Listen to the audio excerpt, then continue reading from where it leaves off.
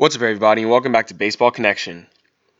Today, I want to dig into what kind of went down yesterday. Was the final iteration, hopefully, the final iteration of this Mookie Betts mega deal. I know you guys have been hearing about this a lot from me over the past few days, but I think it's only fair that we discuss it because that is the biggest story in baseball right now. So the Mookie Betts deal is now official. It hit a snag because the Red Sox were concerned about what they were getting from the Twins. Brusdar Graterol's medicals weren't up to their liking for a starter. They considered he'd be a reliever, so they went back to the drawing board, and it was no longer a three-team deal. The Twins pulled out of that deal, and what happened was two separate trades. So there was a Red Sox-Dodgers trade, then there was a Dodgers-Twins trade. So in the Red Sox-Dodgers trade, it ended up being the Red Sox getting Alex Verdugo, Jeter Downs, Connor Wong in exchange for Mookie Betts, David Price, and cash. Then in the Dodgers-Twins trade, which is a completely separate deal, the Dodgers got Brusdar Graterol, a minor leaguer, and a 67th pick for next year's draft. The minor leaguer that the Dodgers got was actually an outfielder named Luke Raley, so he's going to be going over from the Twin system to the Dodger system. And the Twins got Kenta Maeda, a minor leaguer, and cash. So, yeah, I don't think the minor leaguer going from the Dodgers to the Twins has been named yet, but that's what we know at this point in time. So, what happens now? Well, first of all, this is a much better return for Boston than what they would have gotten. I mean, it's much better, similar, I guess, because they're getting not only Verdugo. Before they got Verdugo and a pitcher, now they're getting Verdugo, a shortstop, and a catcher. It's pretty likely that Jeter Downs is going to be in the big leagues in about a year's time. Not this year, but the year after. I could see him making his debut. He's only 21 years old, but he's really good. He's number 44 on the MLB Top 100 list. And the Red Sox definitely have a need at second base, and he could be their second baseman in the future. I mean, he's easily now the top-ranked prospect in the Red Sox farm system, which is very barren, by the way. So by getting these two pieces, I mean, Verdugo's a big leaguer, but by getting Wong and Downs, they're going to restock that farm a little bit, at least at the top level, at the AAA level for Downs. He'll probably start the year at AA. And then Connor Wong, I'm not too sure where he'll start. But I did want to talk about, the elephant in the room, the fact that the Red Sox just traded for a kid named Jeter. His first name is Jeter. And yes, his parents named him because of Hall of Famer Derek Jeter. Very interesting. It's just such an ironic occurrence that would happen. His name is Jeter. He plays baseball. He plays shortstop. Ends up getting traded to the Boston Red Sox. It's just I'm gonna title this video something like that, just so people could realize how ironic that is. But Downs, he's number 44 on the top 100 list. He's 21. He was number 5 on the Dodgers rankings last year. Last year he hit 24 home runs with 24 steals and an 888 OPS between two minor league levels. I mean, in just 12 AA games, he hit 5 home runs. 3 of them came in one game in the Texas League Championship for the Tulsa Drillers.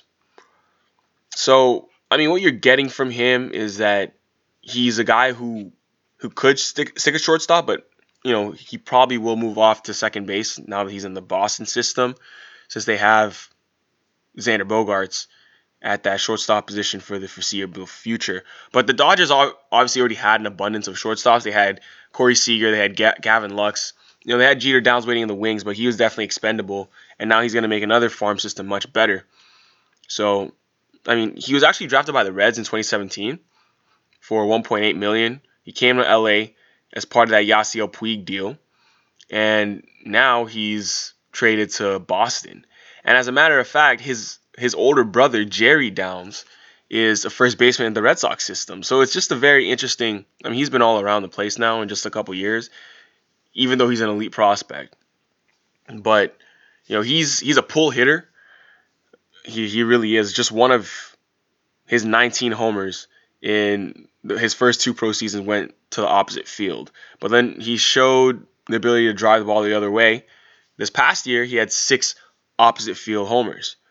He's got a very simple right-handed swing, quick hands. He's got some lift in it. He hits a lot of fly balls for someone who has like, a wiry frame, but he has power. He does. I mean, you saw 24 bombs last year.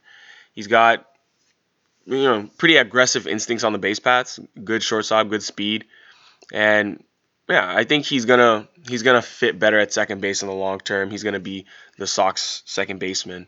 That's something we'll wait to see in, I think, about 2021. But yeah, that's something. That's just a headline that's definitely gonna catch some eyes. Jeter is now playing for the Red Sox. Crazy. As a byproduct of this deal, the Joc Pederson to Angels trade is reportedly off. It will not happen. There's no deal at this point in time. It's no longer happening. It was going to be Joc Pederson, Ross Stripling, and a minor league outfielder named Andy Pages going to Angels for Luis Rengifo and a minor leaguer. But according to Ken Rosenthal, it's not clear why the trade fell through, but there have been some potential explanations raised by his sources. The first is that the Dodgers decided to go a different way after the Mookie trade was held up. The other potential explanation is that the Angels owner Artie Moreno grew impatient while waiting for that Mookie deal to be completed. So even though there's been a new version of that Mookie deal, this deal is off and it's not happening anymore. But it has been reported that the Dodgers are still looking to trade Joc Pederson, which makes a lot of sense because they have enough outfielders as is, and they could improve their team in other ways if they can trade him. And I think Joc Pederson would make a very, very intriguing trade candidate to a lot of teams. I mean, he's a guy who's going to mash lefties for you. Sorry, mash righties. Struggles a bit against lefties, but he's 27. He was an all-star his rookie year, but his second year he posted an 847 OPS with 25 bombs, which is outstanding by every account. But then his third year, that fell to a 738 OPS with 11 homers in 102 games.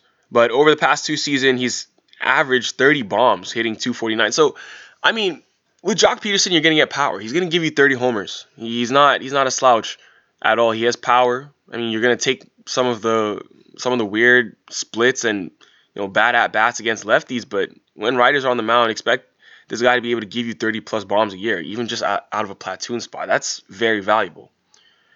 And then, looks like Luis Rengifo is staying for now.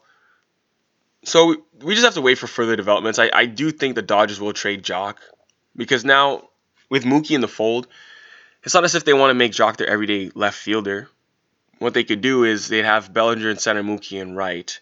Then they could put Pollock in left. But you're not going to have Pollock on your roster as well as Peterson, as well as Matt Beatty, Kike Hernandez who plays the outfield sometimes. You have way too many left fielders on your bench, and you could spin that or flip that into something much better, like an infielder like Luis Rengifo. But there are definitely going to be other teams looking for Joc Pederson.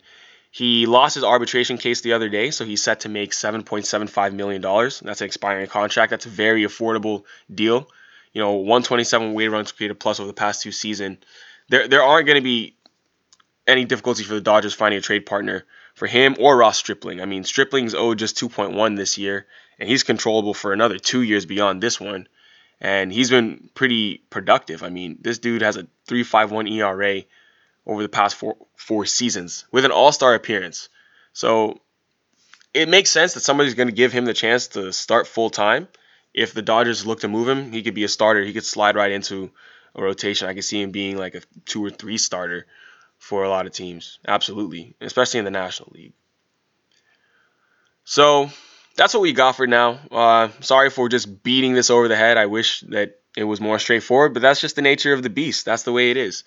But we'll have more for you. There are other things going on. I want to talk about an interesting topic here coming up in the next couple of days.